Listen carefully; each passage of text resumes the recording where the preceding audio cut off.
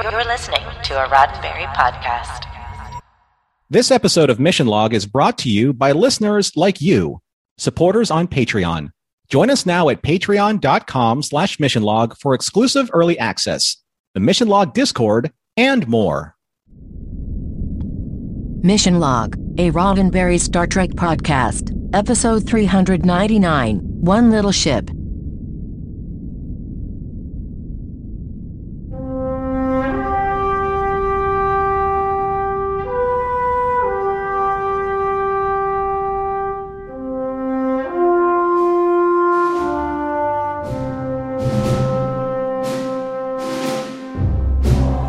Welcome into another episode of Mission Log, a Roddenberry Star Trek podcast. I'm Norman Lau.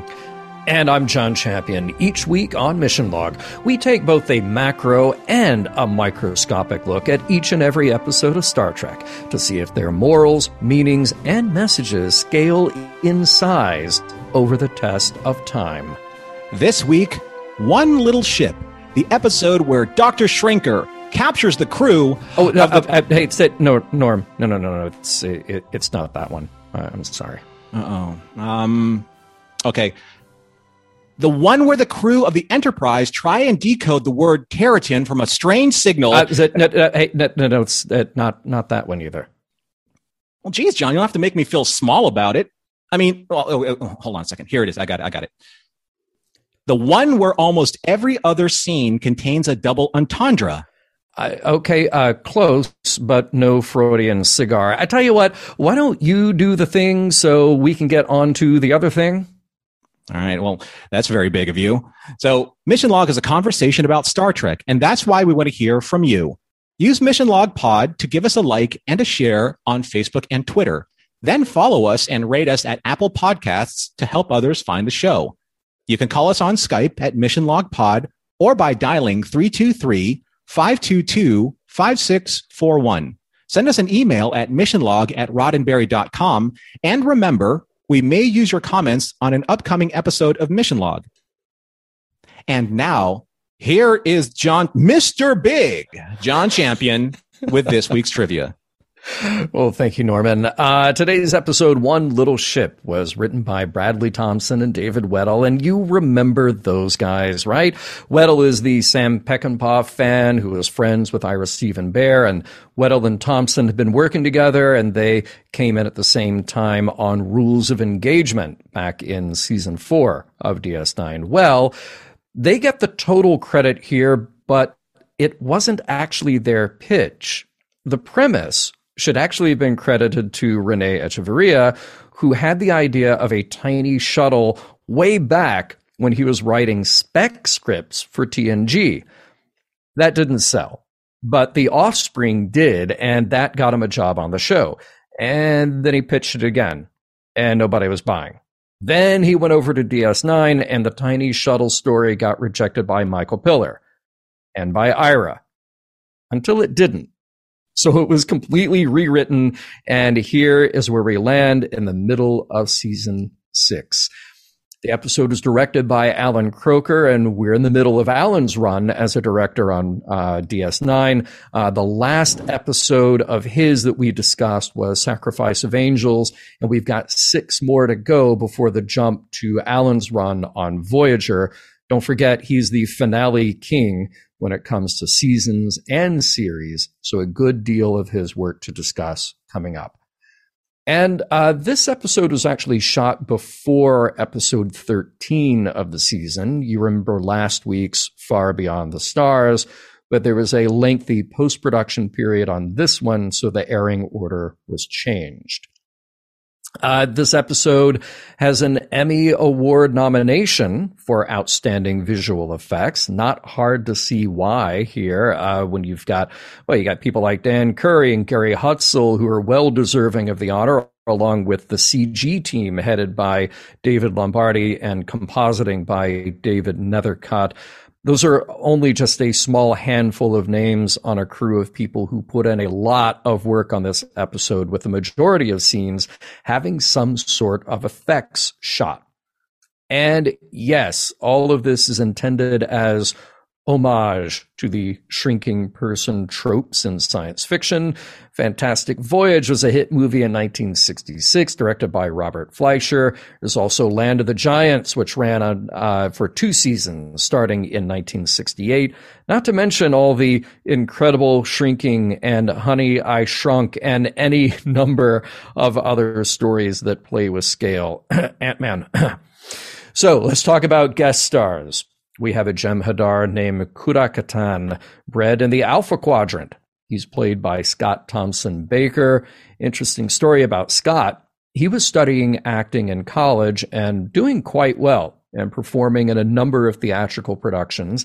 He applied for the show Star Search, and he won. He made it 13 straight weeks, collected a $100,000 prize, and then found himself a regular on General Hospital.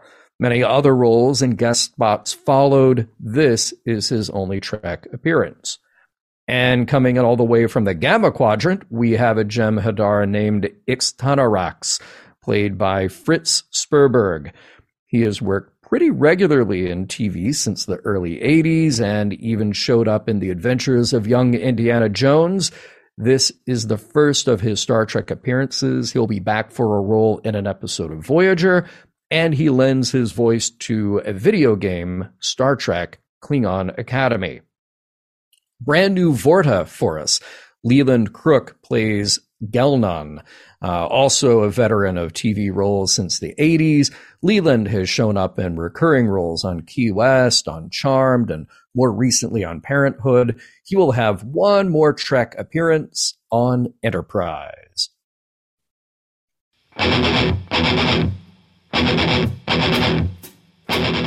We now take you to the best little runabout in the Alpha Quadrant.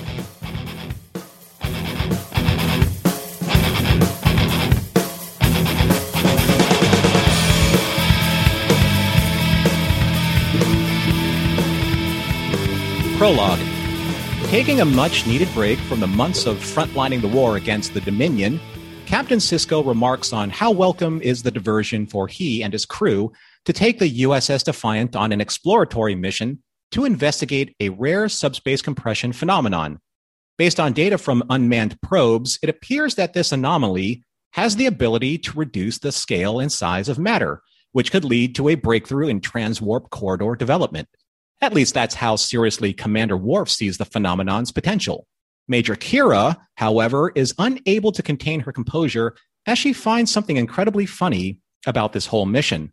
Worf, however, is ready to regale Sisko and the bridge crew with a poem dedicated to his beloved Dax and this momentous occasion, as she is piloting the Rubicon along with Dr. Bashir and Chief O'Brien on board while tethered to the Defiant via tractor beam. However, as soon as the mission begins, and just as the Rubicon begins to shrink under the effect of the anomaly, the Defiant is rocked with weapons fire and several bridge crewmen suffer major injuries as the surprise attack caught them unawares. Before Captain Sisko can assess the damage, Nog informs him that the Rubicon is no longer tethered to the tractor beam. And to make matters all the worse, Major Kira is knocked unconscious by an exploding navigation panel just as an entire cadre of Jem'Hadar beam onto a defenseless Defiant bridge and order Sisko to surrender or be killed. Act 1. On the Rubicon, the good news. Dax, Dr. Bashir, and Chief O'Brien are still alive, albeit a little battered and bruised.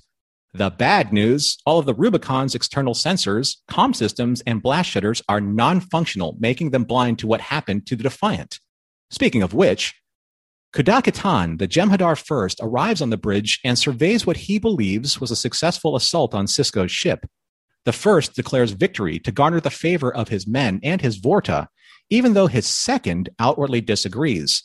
Ixtanarax is an older Gamma Quadrant veteran of the Jem'Hadar of 20 years, and his First reminds him of that very fact by addressing the second with a tone to remind Ixtanarax of his inferiority to the new breed of Alpha Quadrant-born Jem'Hadar.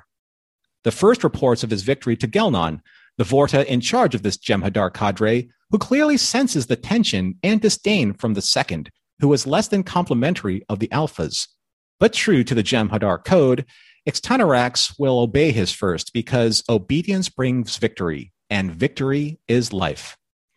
Meanwhile, in the Defiant's mess hall, Sisko, Kira, Worf, and Nog focus on how they can stall their invaders from achieving warp speed, which would allow the Jem'Hadar to return to the Dominion-occupied space, with prisoners and the Defiant in tow.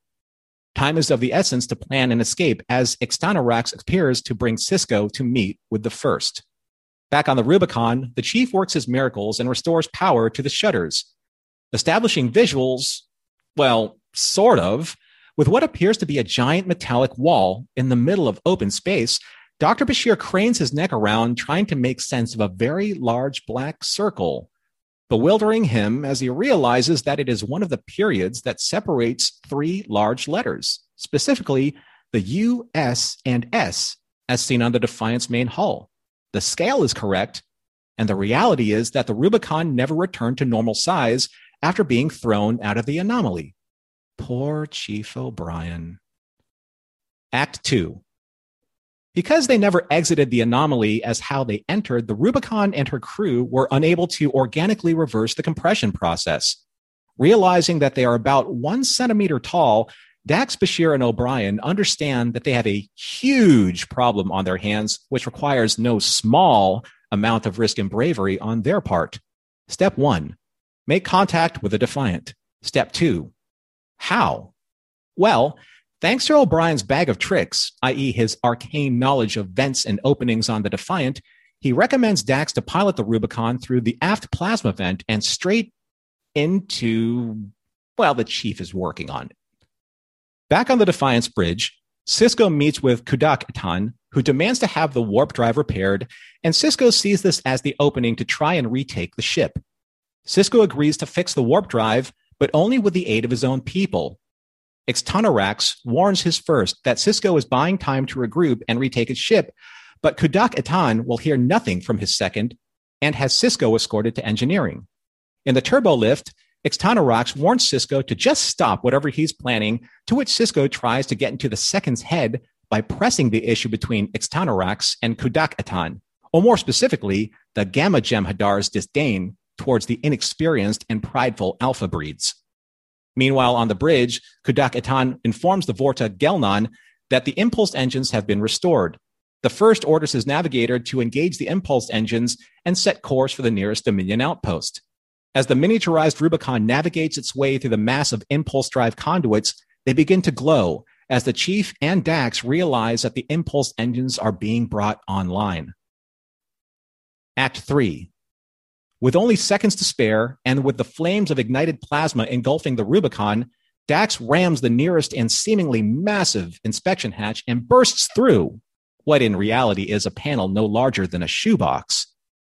Now operating in scale to the full-sized environment of the Defiant's engine room, Dax pilots the Rubicon, trying to stay out of sight and from underfoot of the Jem'Hadar guards who are focused on keeping Sisko, Nog, Worf, and Kira on task to repair the warp drive. With visual sensors restored and perched with a Tarkalian hawk's eye view of the situation, Dax, O'Brien, and Bashir figure out that Sisko is trying to regain control of the ship by using the auxiliary control console in engineering, as Nog tries to hack the bridge security codes. Kira continues the ruse of trying to actually repair the warp core, as Worf reroutes the system controls to delay the increasingly fast-learning Jem'Hadar engineers. Chief O'Brien has every confidence that Nog is smart enough to hack the codes, but it will take too long unless they can help him by overriding the controls on the bridge itself, which is no small feat. They just need someone to walk through the door so they can fly through and escape into the corridor. Just then, Kudak Atan enters and chastises Ixtanarax for his incompetence in obstructing the warp drive's repairs, as Sisko eggs on the First, fanning the flames between the Gamma and the Alpha Jem'Hadar. After ordering the second to stay out of the way, Dax sees her opportunity and pilots the Rubicon ever so closely to the First as he walks out of the engine room. Impressed, Bashir compliments Dax on her piloting skills as she smirks and coyly warns him that he'll love what she's going to do next. Act 4. Walking back and forth and using hushed tones, Sisko checks in on his fellow saboteurs.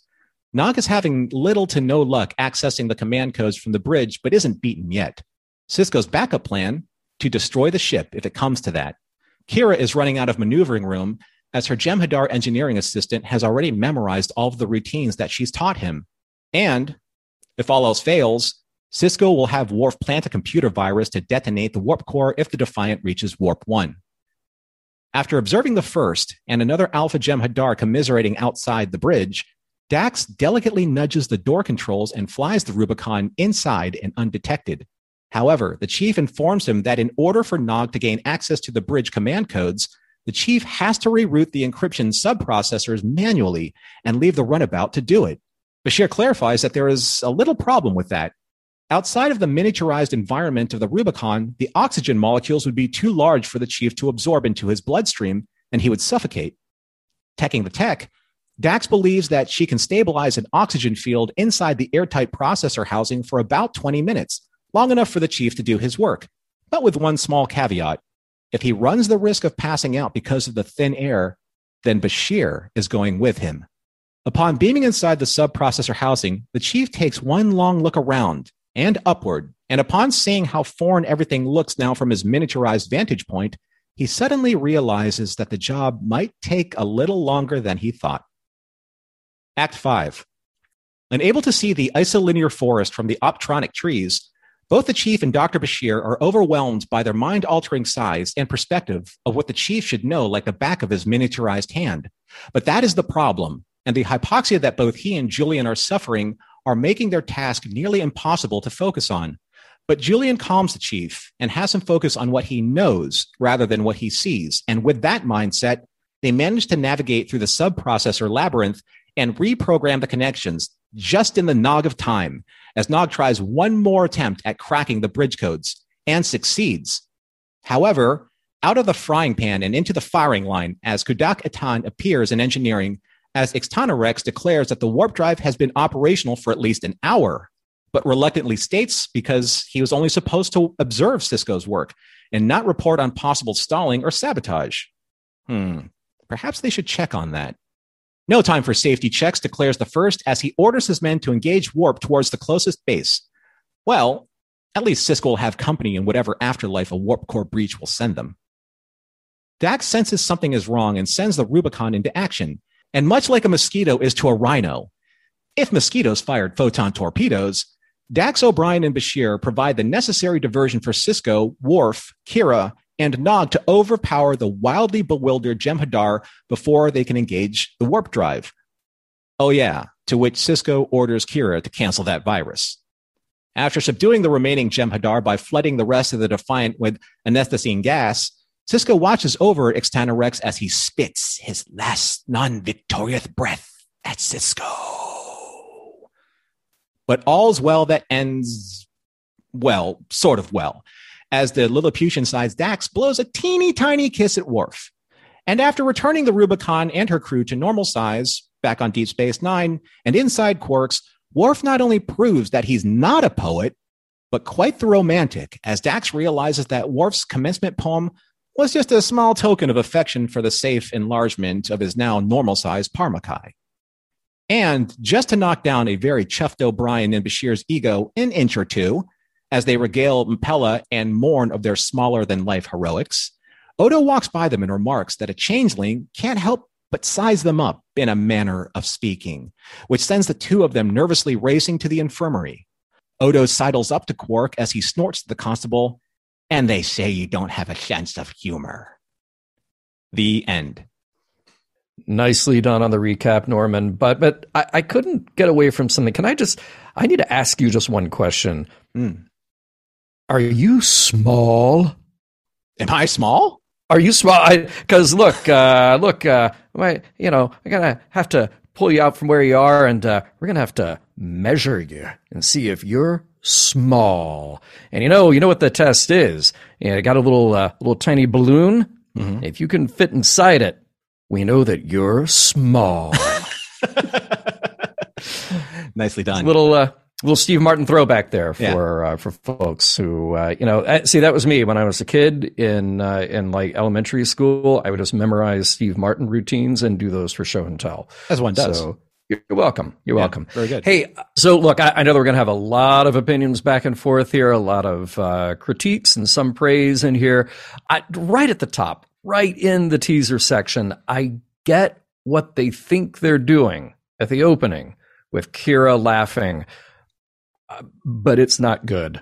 To me, you may feel differently. But I feel like whenever Star Trek is telling you that this is the laugh track, then we know that we have a problem ahead. I almost wanted to see like Ron Burgundy say, "Ha ha ha, we are laughing." Yes, yeah, right. Yeah, because I mean, we've talked about it for many, many times, how sometimes Star Trek really nails the humor quite well because the humor comes right out of the character. It's a natural situation. But when they try to tell a joke, it just doesn't feel natural. So that one it didn't really land with me very well. You know what I think it was in that scene, John? And I watched that over and over as to why Kira was laughing. And I don't think really like Nana had a springboard into the guffaw, right? That was supposed to be whatever she exchanged with like Nog and then Sisko. Like she had to start laughing, but there wasn't actually anything funny that was being done. Yeah, exactly. You know? Yeah, we don't have like there's no visual aid to see like this is the size that O'Brien and Dax and Worf will be. There's none of that. Yeah. Like if Worf said something and like I said, I love it when Worf does these one-liners. And he said something like, there's nothing small about this situation. Then she would start cracking up because we would start cracking up, the audience. Yeah. Yeah. And speaking of Worf, though, and in those moments, like I love the little interplay with Nog and even Sisko using that line from Casablanca, start of a beautiful friendship. Sure. Like that's fine. That all was fine. Yeah. But the laugh felt incredibly forced. I thought was interesting, though. As the Rubicon was flying into the vortex, there are 3 people on the ship, on the Rubicon, and there are 3, I guess it would be some type of star or gaseous anomalies in the Rubicon. Oh. And I just said, you know what? Star Trek likes their 3s.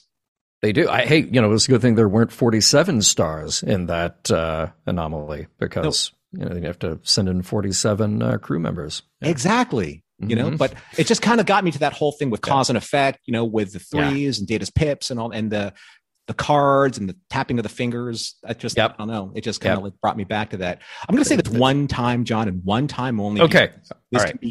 This can be played out to death in an episode like this, but size does matter. That's all I have to say. That's all I have to say. Well done. And everybody who just got that you can use as your ringtone. So, yeah. So when Bashir tells the chief that he'd be half the size of a comm badge, I don't know about you. Did anyone else out there want to just break out their action figures and start? No, just me. Yeah, maybe just you, but no. Okay, look, the thought did cross my mind. Yes, yeah. I just thought it was cute. I was like, yes, they're the size of action figures. Oh my God, I gotta go get my action figures right now. Also, when the Defiant goes in for repairs, they might want to actually check that navigation console because it took out 2 crew members in the span of like a minute. It took out the helmsman, you're right. And it took out Kira. I'm like, hey, never go next to a previously exploded panel. I'm just right. Yeah, boy, that's a good point. Or put up some dividers, just whatever, keep people separated, and not good. By the way, here's a weird little thing that got introduced a while back, and we pointed it out then. I really like the idea of the Dominion ships, the Jem'Hadar ships, and you got some Vorta in there every now and then, using those little like augmented reality viewers. I had the little the eyepiece, and we made a big deal about how Sisko got a headache from it, so Garak wore it instead, and it's a cool conceit. It's almost like submarine warfare. You don't have windows, so you're using other monitors and sensors to get an idea of what's around you. So I love that. I love that idea. But we really need to decide how they're going to be used. Because in the first scene with Gelnon, the Vorta, he's kind of using it, but he's also looking straight at the camera in some kind of a display while talking to the Jem'Hadar. It like none of that adds up. It doesn't make sense. It's like he was caught doing something else, and he's like, wait, excuse me, sorry, I was just playing with my." Goes, "No, we didn't see you playing with your action figures." You're right, right. Yeah, it's like it's a cool conceit, and I guess even in 1998, you're trying to figure out, well, how would this work in reality? But then you also have the production reality. We have to see a face, and they have to be having some sort of interpersonal contact here to sell the scene. It just like, okay, it's one or the other, guys. You gotta figure this out. And speaking of our Dominion chaps here, I really did like just get these chairs out of here. Perfect symmetry to, you've got in the ship, you've got Sisko and crew taking over a Dominion ship, and like, can we please just add some chairs? Right. Very nice stuff. And I thought, what an interesting, we'll probably come back to this, what an interesting concept to have Jem'Hadar who don't like each other because of the way they were bred. And gosh, I really look forward to how this plays out down the road in multiple episodes of DS9. Yeah, I like that there was like this pigment difference between the two. Between the alpha was like slightly beigeier, and the gamma was slightly grayer and a little bit more scaled. I like how it lends itself to almost kind of like that absurdity of racism between Bele and Lokai. Right. And just like a little bit of like slight difference in the ridges. Like it was really well done. Yeah. I really like that. Okay. So I know this is a throwaway scene, and this is a kind of actual real comedic play for laughs here. But when they built up that entire scene where the Rubicon's like, escaping the plasma vent, and it ramming speed bursts through that giant door, and it was just a little shoeboxy door. Like, the vent, the plasma vent just kind of burst open. An engineer would be like, damn it, didn't somebody like just kind of lock that off? Why didn't you do that? Yeah. But it just really kind of burst the bubble of all that tension. And I was like, you know what? That's good comedy. Yeah. It was a good moment to have the change of scale there. And although funny to me that like that was some incredibly slow moving plasma behind them, took quite a while to get there. And then when it does burst out into the engine room, like is that a thing? Like you can just have hot plasma leaking along the floorboards of the engineering room? Like that's okay. That's a thing that they expect will happen, because it seems like, oh man, this is a serious problem. We need to evacuate engineering right away. I would say that if there's something that's I've found consistent about Deep Space Nine in the last few episodes that we've covered, it's about these weird panels opening up in the strangest of places, like when Quark and Rom burst through. Yes, right, exactly like that. Yeah. And like I will say this for the episode, just the cutest little runabout there. Who's an adorable tiny spaceship? You are Rubicon. Yes, you are Rubicon. I'll tell you what, it did inspire me to possibly purchase an Eaglemoss runabout. I'm just there you go. I'm just saying. You're welcome, Eaglemoss. Yeah. I thought it was strange, though, speaking of the runabout, I thought it was strange that, Dax was making this concerted effort to have the chief focus on either the external sensors or the blast shields on the Rubicon's windows. But why wouldn't the Rubicon have a detailed schematic of the Defiant in its computer base so that they were just like, okay, just link the schematics to the navigational system and let the Rubicon pilot it automatically? Yes, that makes a lot of sense. I like that. I know, but I would ruin the fun of the episode. That's me, Mr. Fun Ruining Episode Guy. Another fun ruining episode guy moment for me. Yes. Why wouldn't the chief and Dr. Bashir put on environmental suits before they went into an environment that had no oxygen? Because we saw that in the Ascent, right? There were two. Yeah, that Odo and Quark had to argue about because one was destroyed and they had to use the other one. So there was obviously standard issue environment suits in a runabout for them to use. Yes. I guess you need to be on a mountain to do that. See, that would have been ideal, or maybe some sort of a glowing yellow force field that you can put around yourself, activated by a belt, something like that. Shut up with that nonsense. All right. Speaking of nonsense, is there? I don't know where this conversation is going to go. I don't know where our show is going to go. We never do. Most of this is improvised. Is there any point in talking about miniaturization and how it is handled here? I mean, so I like that they at least tried to work in some realistic dialogue, like talking about the space inside the atoms shrinking. Mm-hmm. Because that's always a question, like, okay, most atoms are empty space. You got protons and electrons and neutrons, but between them, it's just tons and tons of empty space. So you could theoretically shrink that down.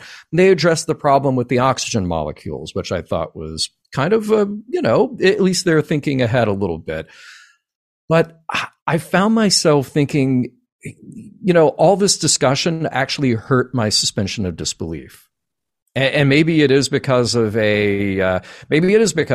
watching a movie like Fantastic Voyage. You just sort of buy the premise, and then we're really just worried that they're going to get eaten by white blood cells. Right. But maybe too much explanation here kind of hurt that, because then you just kept thinking, okay, but wait, if they touch this, if they spend too long here, if this, how are they actually existing in this environment? How does the ship fly? So much that just I felt like wasn't going to add up no matter what. You got to embrace your inner space fandom, dude. I know. Yeah. See, there you go. There's another one. There's another one with the great Robert Picardo. Yes. Exactly. Yeah. So I get what you're saying. And I think that that's just something that we're just going to have to just accept, I guess, as a contrivance for this episode. Yeah. Or we could get, I don't know, Dr. Una McCormick on the line, and she can educate you on that, or educate me. Okay. Very good. We'll see. I love it. If the Rubicon was able to gun down the Jem'Hadar with photon torpedoes, then why didn't they the entire time? I get it. Yes. Right. Yeah. Yeah. I mean, I get it. They don't want to play all their cards all at once. But when something like that happens, then they could do that the entire time. And if they had the element of surprise, they could have just fired 5 or 6 photon torpedoes and neutralized the Jem'Hadar. I was just hoping that because the photon torpedoes were miniaturized, that means their power output would also have been miniaturized. And then they fire the photon torpedoes at the first Jem'Hadar, and it just kind of bounces off them. Yeah. And the Jem'Hadar's like, what the heck just happened? What was that? Right, it's like, what happened? Right. Did somebody drop a cigarette on me or something? But I mean, a photon torpedo will take out an entire ship. Sometimes, sometimes it takes several, but you would think here, the Jem'Hadar aren't necessarily walking around with shields on their persons. So yeah, you'd think a photon torpedo could take 1 or 2 out completely, but maybe not. It's given the right hit. Yeah. It was just one of those things. If they could do it then at the end of the episode, they could have done it earlier, but at any point, then we wouldn't have as much fun. Right. And I love ruining fun in episodes. No, I do. Hey, you know what? Speaking of fun, it's too bad Nog didn't try 16309 as one of the codes, and just to fail, right? Oh, I was so waiting for that to pop up, but yeah. Just one of those things. That's some serious inside baseball for Star Trek fans. Yes. But I felt like it needed to be there. Hey, did you feel, because the ending, they go to a few different places of the ending. We do get a joke there, but do you feel a little cheated at the end? Like it was another one of those TV moments where they might as well have just said and then we solved all the problems and we were okay again. That's kind of how it ended. Yeah. Well, it's very Star Trek-y, when that kind of happens. And I thought it was fun that Odo kind of trolled them about that. Yes. But he could have done it so much better, because he could have just changelinged himself a couple inches taller. Oh, that would have been fun, right? Right. And they'd be wait, Odo's right. Odo is taller. What is going on? Right. And then that's where then he would just reduce himself in height. And then Quark would be like, yeah, that was funny. I do that, or better yet, Odo could push the joke even further, and he just keep showing up as a chair that's just a little bit too big, or where he's a bar glass, it's just a little bit too big. Exactly. The whole time. Wait, why is this not fitting right? Oh, that would have been opportunity. You can call it the Rubicon, but don't call it tiny.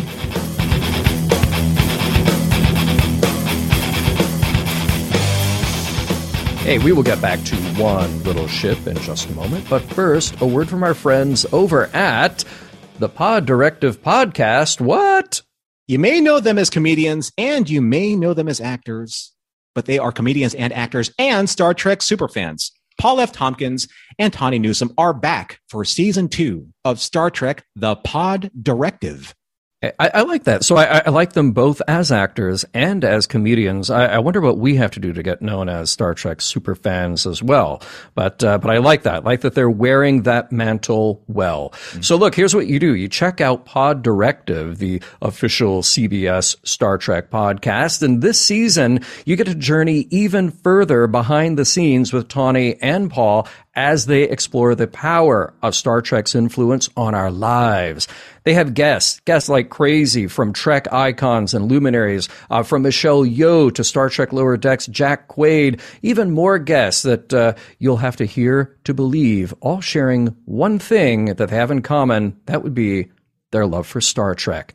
So episodes vary from hilariously funny interviews to first memories with Trek to incredibly deep and introspective conversations about society, family, and values, and always focusing on the importance of Star Trek and its amazing impact on the world. And look, Norman, I said it last week, I'll say it again.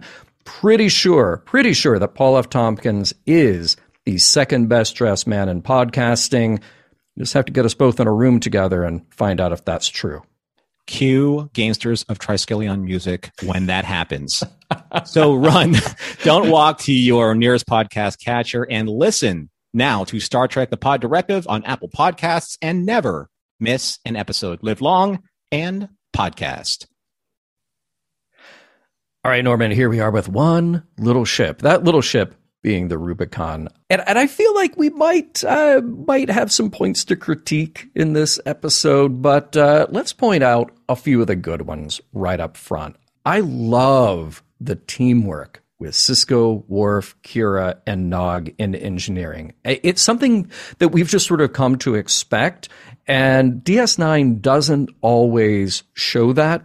You know, I think we've spent a lot of time, especially recently, with sort of complicated conversations, particularly in an episode like Waltz with, Sisko and Dukat, where we spend a lot of time with this like introspective and psychological conversation. But here we get to see the team working. And it's really nice to see because we haven't gotten a lot of it lately. It's the perfect expression of the type of command trust that they have, which is the polar opposite of the Jem'Hadar. Sisko and team, they know each other, they trust each other, and they can work to a common goal. I'm pretty sure that I will come back to this at the end of our show, but it struck me right away that was cool.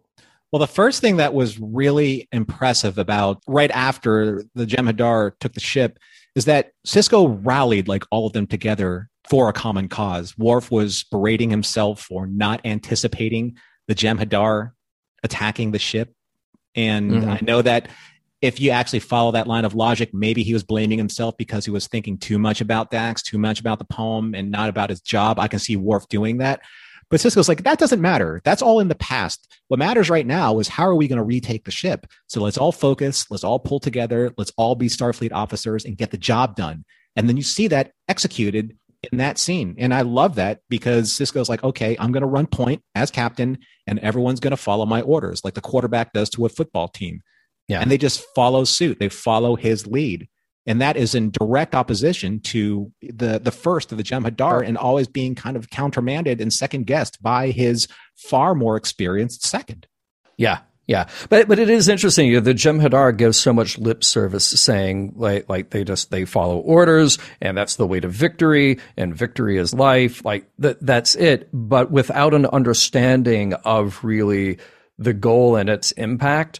I think you just open yourself up, as the Jem'Hadar do, for all this infighting, even though they say that they are structured and they respect the command chain. It doesn't necessarily play out that way. I think we're seeing maybe a break in the chain there for the Jem'Hadar. It's something that I think could be exploited, as I love seeing Sisko try to do in this episode. I thought those moments were really strong. You know, I mean, Sisko has observed the Jem'Hadar at their best and the Jem'Hadar at their worst, and even the Jem'Hadar in that neutral space of working with the Federation in some of those episodes. And he knows exactly at least the Gamma Quadrant Jem'Hadar, he knows exactly how they're wired, and how they follow a certain level or a certain code of honor.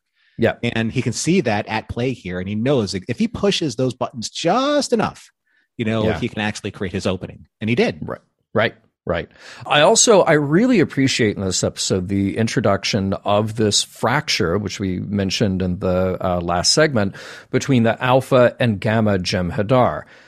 It's a little convoluted at first, trying to understand, if you really try to play the home game here and, figure out the time frame and who came from where. But it's an interesting conceit. And again, it reveals this flaw in the way that the Jem'Hadar are created and the way they're put to work by the Dominion. So it's I keep thinking that the bigger and more powerful the Dominion get and completely dedicated to their rule, their power, their total domination of what's around them, that it does reveal this inherent flaw in what they do. It's almost Borg-like. We're just going to create the machine to do the job we want it to do, but its well-being, its function outside of that doesn't even matter. We're not even going to give much thought to that at all. And actually, they have this sort of bigotry in their code because the functions of their codes are different. Mm-hmm. That's what I thought was so interesting as an idea to explore here. There's no room for learning about or learning from those differences. All of it played incredibly well by the actors here. I just thought, each time we get Jem'Hadar in DS9, the backdrop is that they are fearsome warriors. They are there to kill and follow orders, but they've done such a good job of actually giving depth to these characters. Mm-hmm. And there's no shortage of that here. Now, I say all of that, and of course I joked about it in the last segment, because I'm really disappointed that this is the only exploration we're going to get of that. Sorry for the spoiler, Norman, but that's all we get out of this divide between Alpha and Gamma Jem'Hadar. But what an interesting thing to explore. It's just a shame that we don't get more of that. Well, yeah, the bigotry that you're mentioning, it's something that I didn't expect to see in Deep Space Nine. It was interesting that they chose to add, say, the Gamma veteran of 20 years into this whole different cadre of newly recruited or newly bred Jem'Hadar in the Alpha Quadrant, because it's kind of like, why would you do that? Why wouldn't you just keep that platoon pure?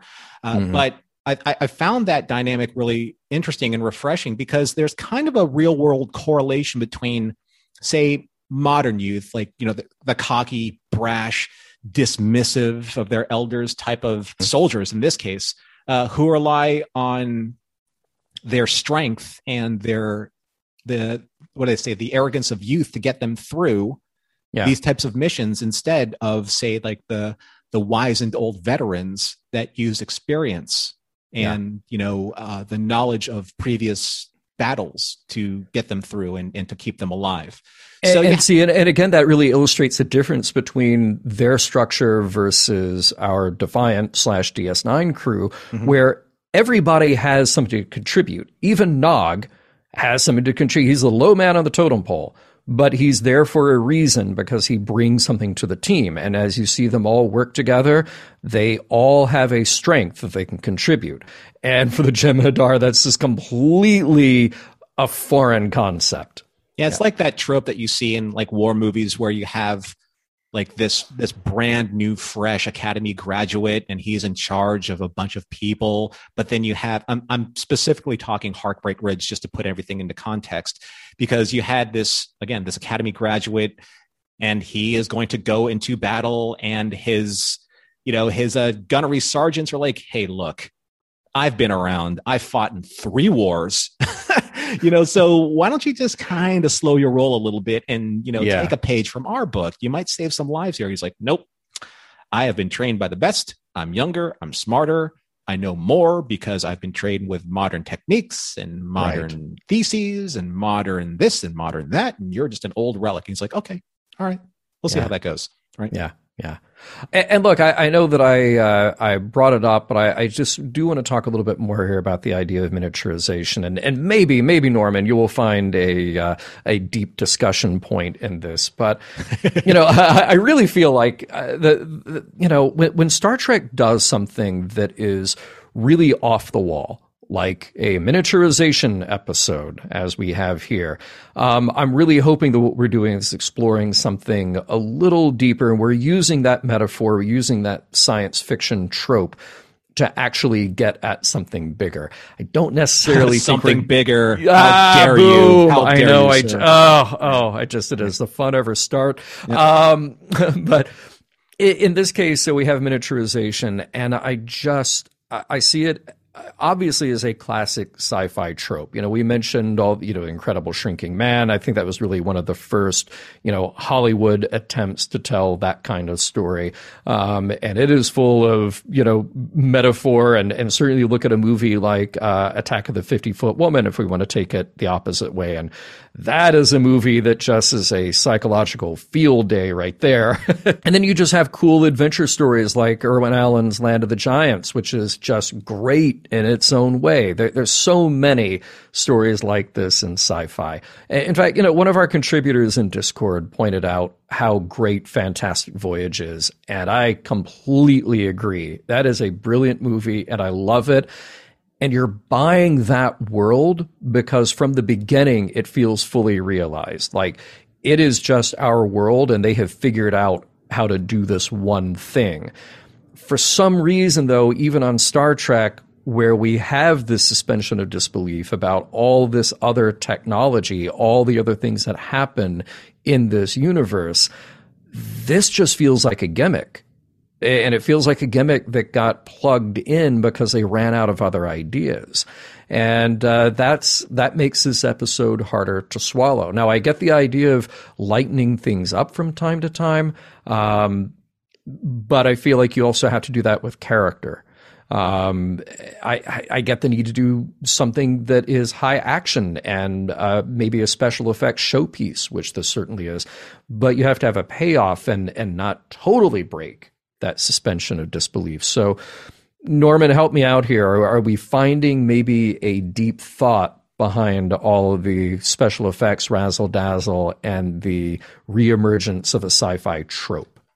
Well, I mean, I don't really have a problem so much with a sci-fi trope as it is explored here. I think the issue is that when you take a look at, say, the last 4 or 5 episodes, and one of our Patreon listeners wrote this into one of our notes, it's just this sine wave of highs and lows, of high drama or comedy, and it really plays with your expectation of trying to get and establish some type of narrative dynamic momentum with the series, because there is a really nice serialization that's going on here with episode to episode to episode. Even at the beginning, Sisko caveats that we're still at war, but we're going to explore something interesting. So that the war is continuing, but they drop in this story and this really kind of farcical idea of miniaturization.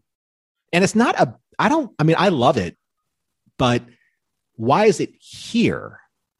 Why is it in this particular string of episodes? But again, you got, the Magnificent Ferengi, then you get Waltz, then you get Who Mourns for Morn, then you get Far Beyond the Stars, and then you get this. And it's like, there's nothing really in between. It's either high drama or their attempt at high comedy. And it's really hard to navigate where your expectations are emotionally as a viewer, because it's not really building anything when you take people out of that cycle of expectation, whether it's drama or comedy. I mean, if they put 2 dramas together or 2 comedies together, maybe that would have been fine. Yeah. But for here, I love a good cheesy kind of sci-fi trope. And you love your rubber monsters, I do. I do. Yeah, and I get that, and I think to what you were saying about this ebb and flow of DS9. Like, when they've hit drama incredibly well. Far Beyond the Stars, Waltz, just 2 great recent examples, and they've hit comedy really well. Not that Magnificent Ferengi is a straight up comedy, but it definitely has lighter elements. Who Mourns for Morn, pretty much a heist comedy, right. But done very well. And this, it just feels like they didn't know the direction. I do feel like we're getting ahead a little bit, but that's okay because I feel like that is the kind of conversation that this episode is going to elicit no matter what. Yeah, I have a question for you and for all of our listeners out there. Do you think that any episode really would have been able to stand up to being kind of like the episode that follows up Far Beyond the Stars?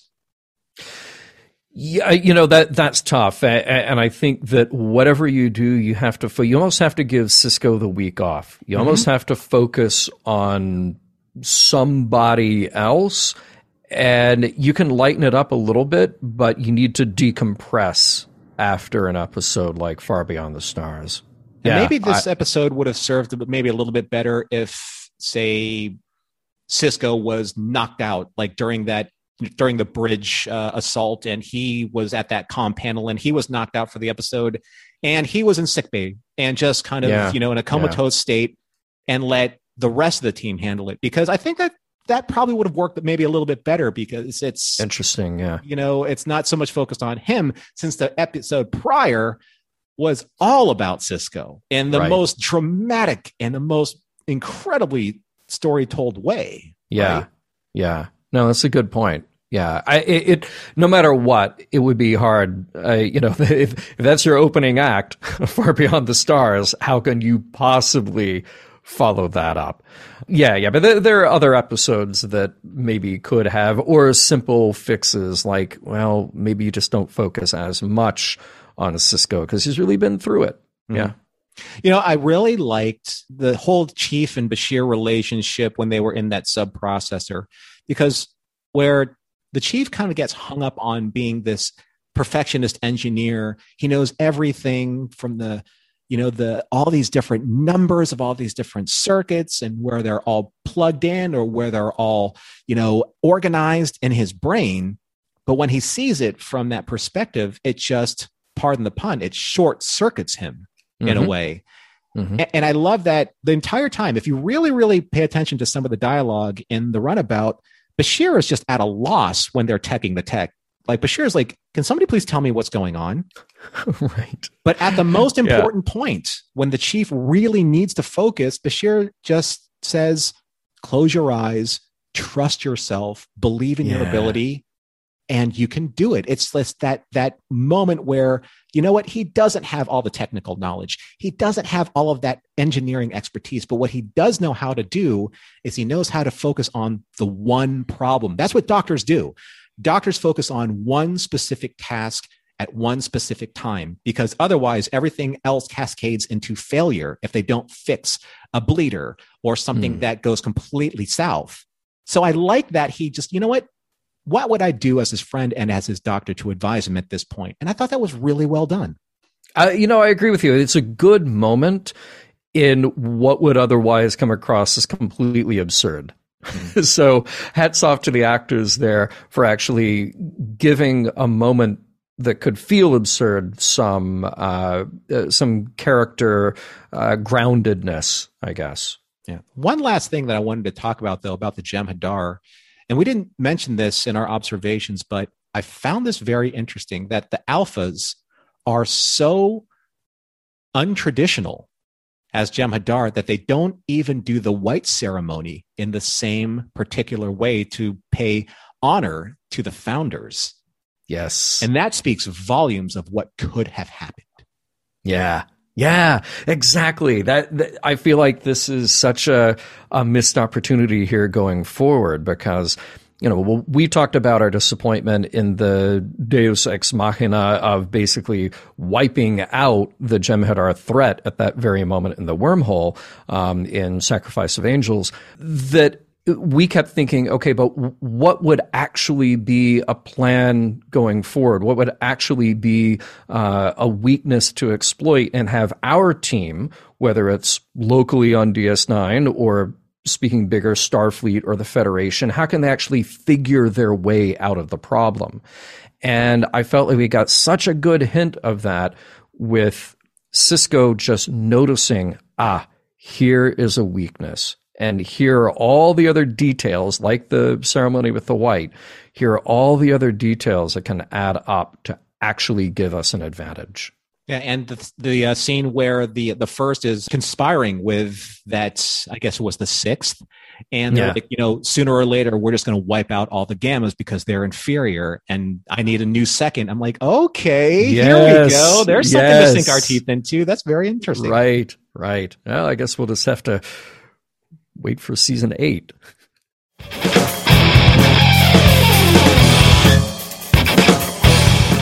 Warning. Choking hazard due to small ships. Keep out of the reach of those pesky young Alpha Quadrant Jem'Hadar.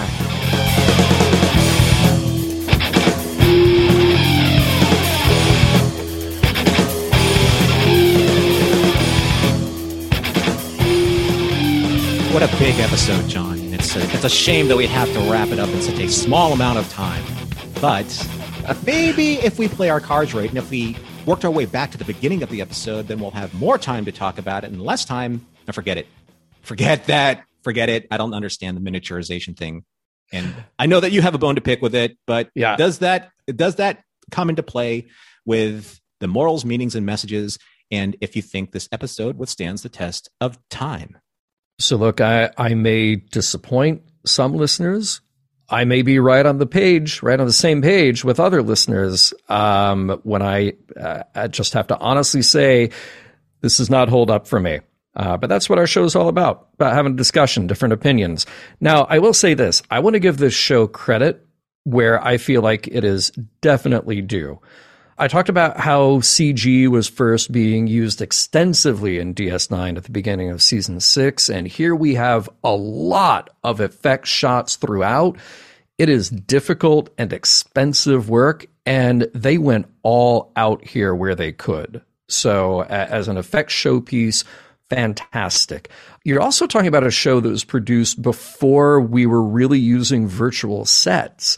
So like any other story of people shrinking, the large-scale props and sets had to be physically built. And they did a really good job of that here, too. Our Jem'Hadar are excellent. I think that's such an interesting story line to start to follow. I wish we got more of it, but the actors are wonderful in it, and they were given good material. I feel like our Vorta here, not so much. But when you're preceded by Jeffrey Combs and Christopher Shea and Iggy Pop, I'm sorry, you're going to lose. There's really not many actors who could follow up those three, and you go, wow, that's my new favorite Vorta. No, sorry. No small feat there. No small. Oh, you're on fire, Norman. I could see this story being done on TOS, but even then, I think probably would have been handled better for my enjoyment of it, because maybe it was handled better when you go to TAS, the animated series, yes, with the Territon incident, and thank you for that call out earlier, Norman. The problem with this episode for me is why? Why are we telling this story? Why now when we've had such a good run of strong episodes? Is it season fatigue that we've hit the middle and we've run out of good ideas before going to the holiday break so that this is what we get when we're back in the new year? This is also where Star Trek doesn't really do well with humor. They didn't find that right balance. I know that was the purpose of having Kira laugh at the beginning, to sort of lighten it up for all of us, but I felt like that undermined the show. It's a real shame that this came after Far Beyond the Stars, because maybe my perception of it would have been different. But as I said before, what can possibly come after Far Beyond the Stars? That maybe should have been the series ender, as far as I'm concerned. How about you, Norman? Set me straight. How do you feel? That's so funny. I didn't read these notes ahead of time, and we kind of discussed this. This is like, I think John and I are entering that stage in like our newlywed game preparation, where we're starting to anticipate each other's sentences or responses. But I don't think you'll get this one, John. I don't think you'll see this one coming from me. I love this episode. Wow. Yeah. Wow. Okay. I love this episode. Then I see that this is what I love. I love it when I'm faced with a different opinion, where clearly we've both studied an episode, because then I want to gain perspective out of that different opinion. Tell me why you love it. Well, I understand what you're saying with the situation with Kira at the beginning, and I understand that this isn't probably the best timing for this episode, especially, again, following up Far Beyond the Stars. But when I look at the structure of the episode, I still love that it falls in line with continuity because we're still in the Dominion War. So even though it's a misplaced timed episode, it still falls in line with the overall narrative. So I thought that was smart of them to do. I love that even though that there's this threat of the Jem'Hadar always kind of like encroaching on their space, that they do have a little bit of a break from the war and they have this opportunity to explore.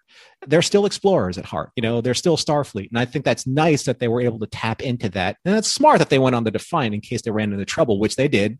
But I like that exploratory spirit is still alive and well when they're looking at this anomaly for scientific purposes. And even though it may be juvenile or obvious, I still think this episode is a lot of fun to watch. I love that the Rubicon is this little bitty Eagle Moss-sized ship. It's an adorable little shuttle. It is. I'm going to have to order one. To play with more of my action figures. But maybe that was just me. But I love it because you use that as a cursor to move the plot forward. Literally, like you put it in front of the door and wait for the door to open so you can move the ship into the next scene or into the next sequence of scenes. So I thought that was a lot of fun. I love the production work in this episode. And especially in the sub-processor, I thought that was marvelous because I didn't really see a lot of reused or recycled materials in there, especially those giant conduit. I guess there would be tubes that they had to plug in and out. And I thought it was smart that the chief soldered that with his phaser. That was super smart to see. Right. This episode just kind of worked for me. And here's one of the main reasons why. And I know that I give Worf a hard time. We both do. Look, it's well deserved. Right. All right. Yeah. But in this case, in this episode, this is where Worf hits all of the right notes for me because, he had this whole thing about, possibly blaming himself for not anticipating the Jem'Hadar attack, and take that arc all the way to the end where he has that romantic moment with Dax and he doesn't write the poem and puts a smile on her face because he just made up that joke at the time. I loved that. I thought that that was something that we should have seen peppered throughout this entire relationship and not that whole, let he who is without sin episode even matter anymore. I mean, it would have been nice if we just saw glimpses of this dynamic throughout the course of, these last few seasons. I thought that was perfect between the two of them. Yeah. And honestly, if I had to make a recommendation, I think I would recommend this to just, hey, you know what? This is a fun, lighthearted episode of Star Trek where you don't really need to do a lot of homework to watch. You can just kind of watch it because you understand the trope of Fantastic Voyage or inner space, or, shrinking down a ship to, minuscule size so that they can fight off a virus in the body. That's just old school science fiction. And you're right to say that I still love Rubber Monster style science fiction. And you don't really just have to prep a lot of Academy style reading to watch it. Yeah. Yeah. No, it's very true. Hey, look, see, that's exactly what I wanted. I want to know why you love this episode where I didn't. And that is the fun of what we do on Mission Log. So now look, let's talk about messages, morals, meanings here. To me, I'm not getting morals, meanings, messages. There's no you see Timmy moment in this for me. But if I do want to take a serious look at something here, I'm going to go back to what really intrigued me before, and that is the difference in command style. And maybe we're biased because we've already seen Sisko and his crew work and grow together. What we see is their unspoken and implicit trust in each other. The Jem'Hadar are the exact opposite. They follow orders even if they're bad ones, and nobody trusts the other, even though they all say that they're dedicated to the same cause. And that cause is purely this nebulous idea of victory. It's a victory without a purpose. There's absolutely no vision behind what they do, why they're there, other than to just serve. It's fascinating. And they become these, automatons within this machine of the Dominion. And that to me is unsustainable. Mm-hmm. And that's what I think is so interesting. And again, I'll just say kind of that lost opportunity about using Deus Ex Machina before. I know we have a lot more of this show to go still, a full season and a half. But to me, this is the most interesting difference in Starfleet's approach to a problem versus the Dominion's approach to a problem. And we got to see that in full display here. How about you, Norman? Any morals, meanings, messages to pick up? Well, I mean, I love the fact that we keep focusing on this trust that Sisko and his crew have built over time. And one of my favorite scenes, and it's very, very quick, but it's just when Sisko smiles at Kira and says, "I'll bet on you every time." Yeah, it's such a nice bit of acting, very subtle, but speaks volumes. And it shows you where Sisko's headspace is. This entire, sabotage that he's, exacting on his plans, to take over the ship. You're right. I mean, there isn't really a very deep, if any, moral center to this episode. But if I really, really, really wanted to try and find one, and I think that you spoke to this very eloquently, it's the bigotry still between the Alpha and Gamma Jem'Hadar. And much like to Ixtanarx's point, the Alpha first, right? He was too quick to declare victory on any front, just so that he can show his quality off to his men and to the Vorta, because that's how Jem'Hadar, I guess that's how they succeed and how they, rise in the ranks, of the Jem'Hadar. That's all well and good, but when you really look at the overall failure that is this mission, it's that youthful arrogance and pride that doesn't allow him to do, say, what Sisko was able to do, like you said, and organize his people to be able to work towards a common cause. He doesn't know what being a well-rounded leader is like. And, to the Dominion, they don't use the Jem'Hadar for their diplomacy or the ability to assess the situation or for intelligence. They use them as meat to the grinder. Yeah. There may be some type of hierarchical system, as we have seen from time to time with the Jem'Hadar, that they really are cannon fodder. And they have their own politics notwithstanding.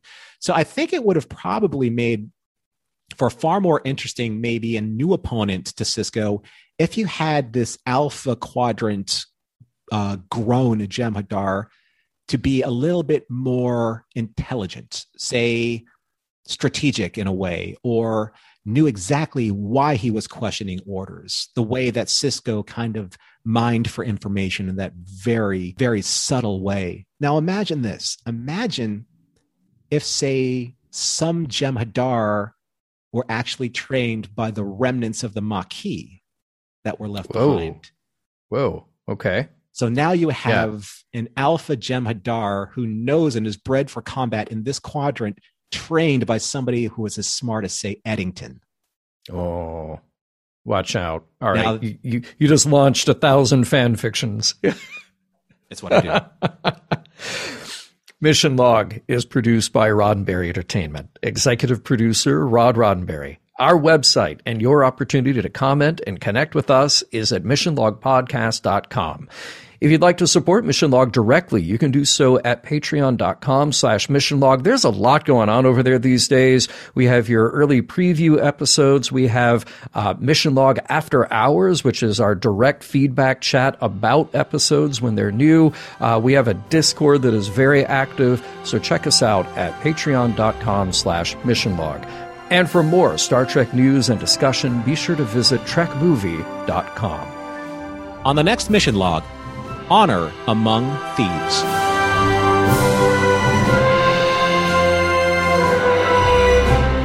Some of the music for Mission Log provided by Warp 11, online at warp11.com.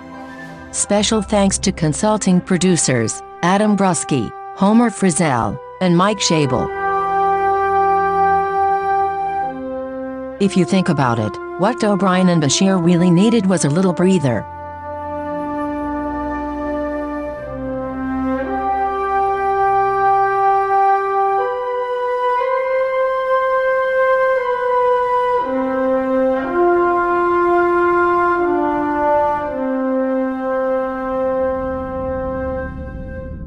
End transmission.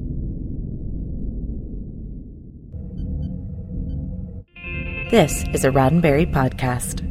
For more great podcasts, visit podcast.roddenberry.com.